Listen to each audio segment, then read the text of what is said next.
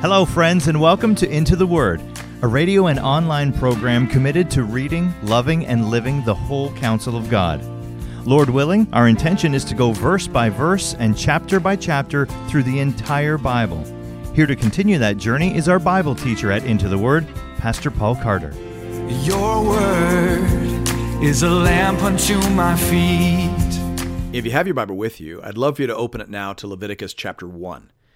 I think you could make the argument that the book of Leviticus is the most neglected book in the entire Bible. I think you could make the argument that the book of Leviticus is the most feared book in the entire Bible. Far too often, Leviticus is the graveyard of Bible reading plans. Many people start out so well on January 1st, reading through Genesis. That's always a lot of fun. Exodus is a riveting story, and then we run into Leviticus like a wall. It's like all of a sudden we are trying to walk through quicksand, and so we eventually decide to skip forward to the Gospel of John. If that has been your experience in the past, I have some sympathy for that. But the hope here is that we can change your mind, because actually Leviticus might be the most important book in the Old Testament in terms of understanding the person and work of Jesus.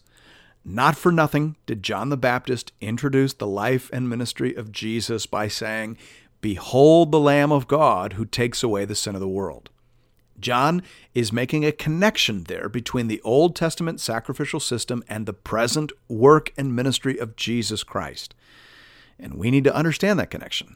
The nature of that connection requires us to learn a new concept, the concept of typology. Typology has to do with shapes and patterns.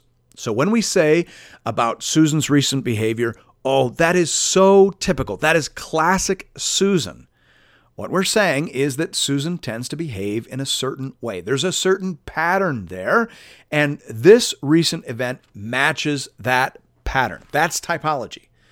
Typology is the idea that God acts in certain ways. He establishes certain patterns. Who God is in the Old Testament is who God is in the New Testament. God doesn't change. So here in Leviticus, God is introducing certain patterns that will be enlarged and expanded upon before finally landing climactically and being fulfilled ultimately in the person and work of Christ. If you have a musical background, then you can think about this in terms of the basic scales that form the building blocks of all complex composition. You have to learn the scales before you learn how to play Mozart, and that's exactly how your Bible is put together. In the New Testament, the apostles are playing Mozart, but they are only able to play Mozart because they learned the rudimentary scales.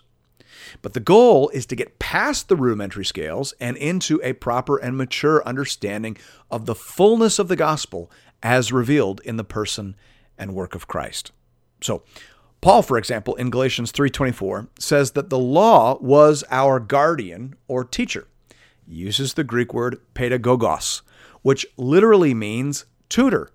A wealthy Greek or Roman man would hire a tutor, a pedagogos, to teach his children, and specifically his heir, the rudiments of academics.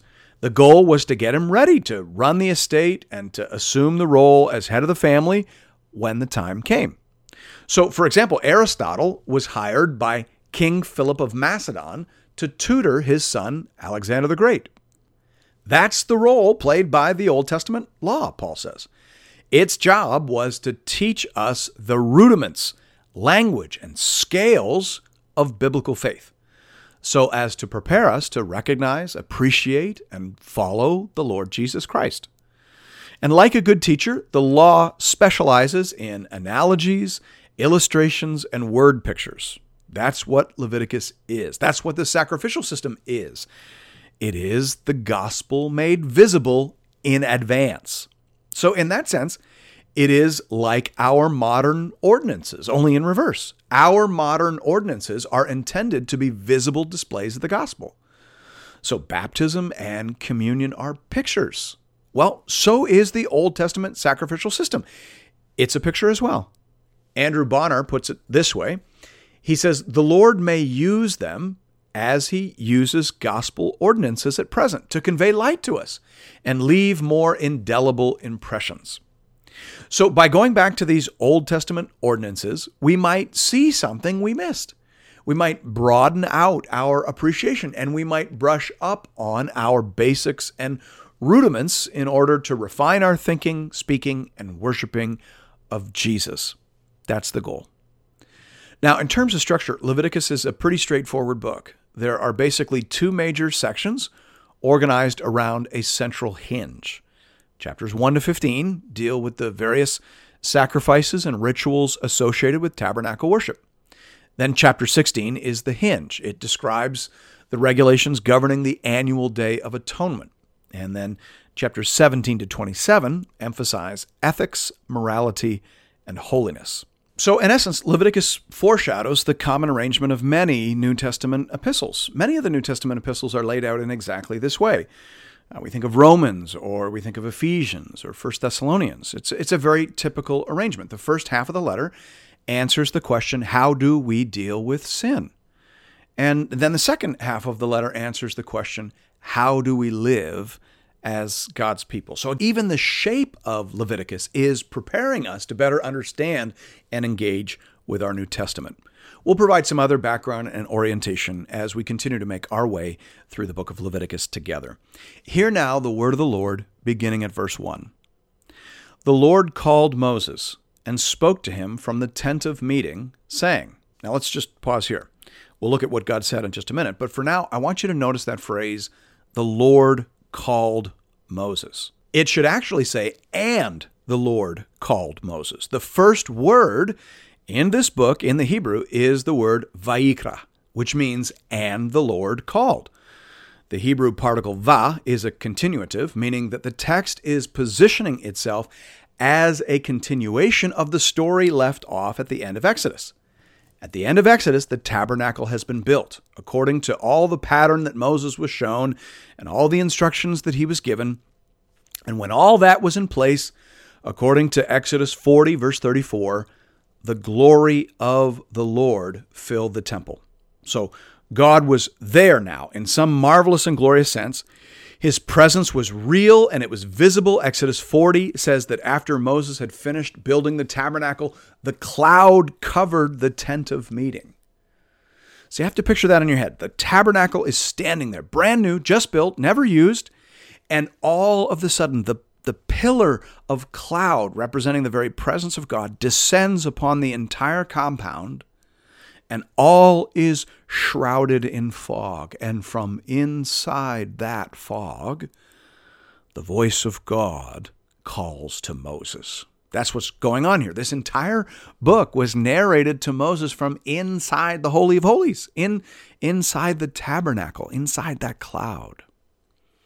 Now, if you're having trouble picturing that, go back and read Exodus 26 and go back and listen to the End of the Word episode that we did on Exodus 26. You can find that on the archive site or using the app. In fact, it might be helpful for you to listen to Exodus 25, 26, and 27. In those episodes, I walked you through all the instructions for the building of the entire tabernacle complex. And that is the context that is assumed for everything we are about to read.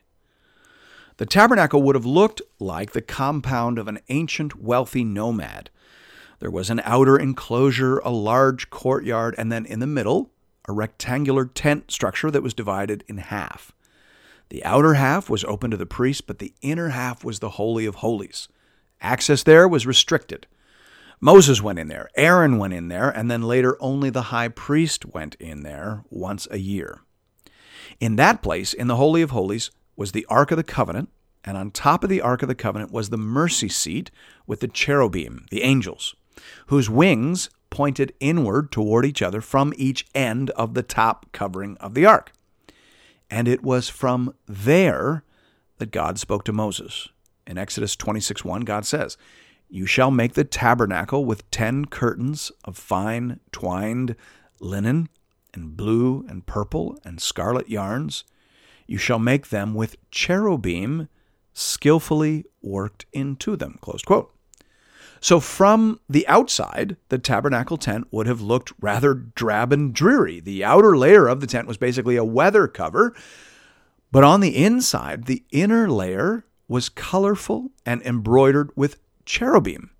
So Moses would have entered through the cloud, and he would have passed through the outer veil, and then the inner veil, and he would have come inside this dark, cool inner chamber. And when he looked up, he would have seen the Ark of the Covenant in front of him and the cherubim all around him, woven into curtains on the inside.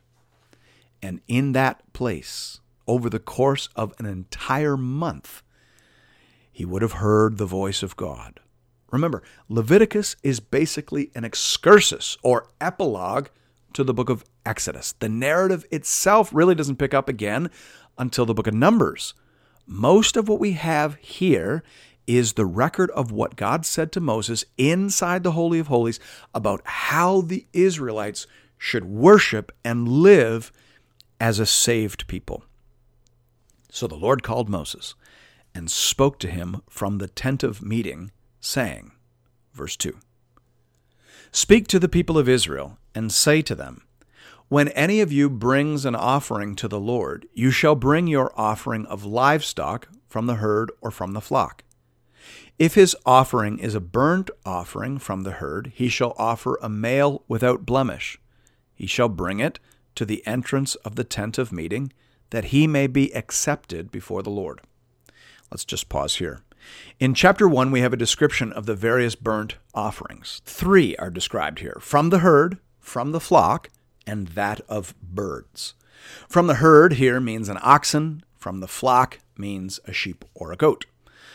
The burnt offering was a whole offering, meaning everything went up to the Lord, apart from the unclean parts. We'll get to that in just a minute. But it was a whole offering. Everything was given to the Lord. The purpose of the offering, as we see at the end of verse 3, is that he may be accepted before God. In verse 4, we're going to meet the concept of atonement. And then in verse 9, we're going to meet an expression related to propitiation. We'll get to that in just a minute. The point is that these sacrifices introduce the idea that sinful people and a holy God cannot easily coexist. God just took up residence at the center of the Israelite camp. That's great. But that's a huge problem, because God is of purer eyes than to look upon evil. And these people are evil. They are sinners. So how is this going to work? Well, the concept of sacrifice is going to be a big part of what will make it work. As Gordon Wenham says here, peace with God is the goal of sacrifice. As to how that works and why that works, we'll explore all of that as we go along. Let's jump back into the text at verse 4. "He shall lay his hand on the head of the burnt offering, and it shall be accepted for him to make atonement for him. Then he shall kill the bull before the Lord, and Aaron's sons, the priests, shall bring the blood and throw the blood against the sides of the altar that is at the entrance of the tent of meeting. Then he shall flay the burnt offering and cut it into pieces. And the sons of Aaron the priest shall put fire on the altar and arrange wood on the fire. And Aaron's sons, the priests, shall arrange the pieces, the head, and the fat on the wood that is on the fire on the altar. But its entrails and its legs he shall wash with water, and the priest shall burn all of it on the altar as a burnt offering, a food offering, with a pleasing aroma to the Lord." There are a couple of really important things that we need to be careful to see here. First of all, notice that phrase at the beginning of the paragraph, "He shall lay his hand on the head of the burnt offering." The Hebrew is actually a little stronger than that. It literally says, "He shall lean his hand upon the head of the burnt offering," thus identifying himself with the offering. This action introduces the concept of substitution, which lies at the very heart of the sacrificial system. Remember, Leviticus is about teaching us the language and fundamentals of faith, and substitution lies at the very heart and center of biblical faith. R.K. Harrison puts it this way: Leviticus teaches that atonement for sin must be by substitution. The sinner must bring an offering which he has acquired at some cost as a substitute for his own life.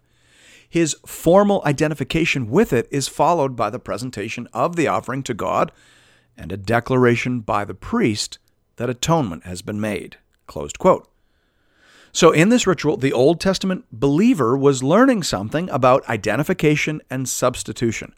Only when the worshiper identified with the sacrificial victim in some tangible way, and only when that victim spilt his blood for the sins of the worshiper, could that person be accepted in the presence of a holy God. That is the basic lesson being pressed into the Old Testament believer through this ritual. Let's also be careful to notice how engaged the worshiper was in this experience. He doesn't just show up and watch a priest perform a ritual. No, this is an immersive and interactive experience. Gordon Wenham says here, the worshiper brings the animal, kills it, skins it or guts it, and chops it up. The priest sprinkles the blood on the altar and places the dismembered carcass on the fire. Closed quote. Human beings tend to learn more of what they do than what they see, and this awareness appears to have been factored into the design of this interactive experience. In verses 10 to 13, we see a set of very similar instructions related this time to an offering from the flock. If his gift for a burnt offering is from the flock, from the sheep or goats, he shall bring a male without blemish, and he shall kill it on the north side of the altar before the Lord. And Aaron's sons, the priests, shall throw its blood against the sides of the altar, and he shall cut it into pieces, with its head and its fat, and the priest shall arrange them on the wood that is on the fire on the altar. But the entrails and the legs he shall wash with water, and the priest shall offer all of it and burn it on the altar. It is a burnt offering, a food offering with a pleasing aroma to the Lord. One thing we didn't discuss when talking about the burnt offering from the herd is this stipulation that the victim be a male without blemish. Why is that? Some commentators favor a practical explanation. In most agricultural societies, male animals were more expendable than female animals. One bull can service multiple cows, and as most farmers will tell you, it probably isn't helpful to have more than one bull in your pasture. So that may be it. But others see a further anticipation of Christ, and that may be as well. Whether the maleness of the sacrifice is intended to be part of the prophetic significance isn't entirely clear. In the next section of instructions for offerings of birds, no gender is specified. What is absolutely clear is that the offering must be a perfect specimen. The perfection of the offering is absolutely essential, and that aspect of the ritual certainly is caught up and applied to our understanding of Jesus Christ. He was pure and spotless, blameless in his perfection, totally and entirely without sin. Thanks be to God.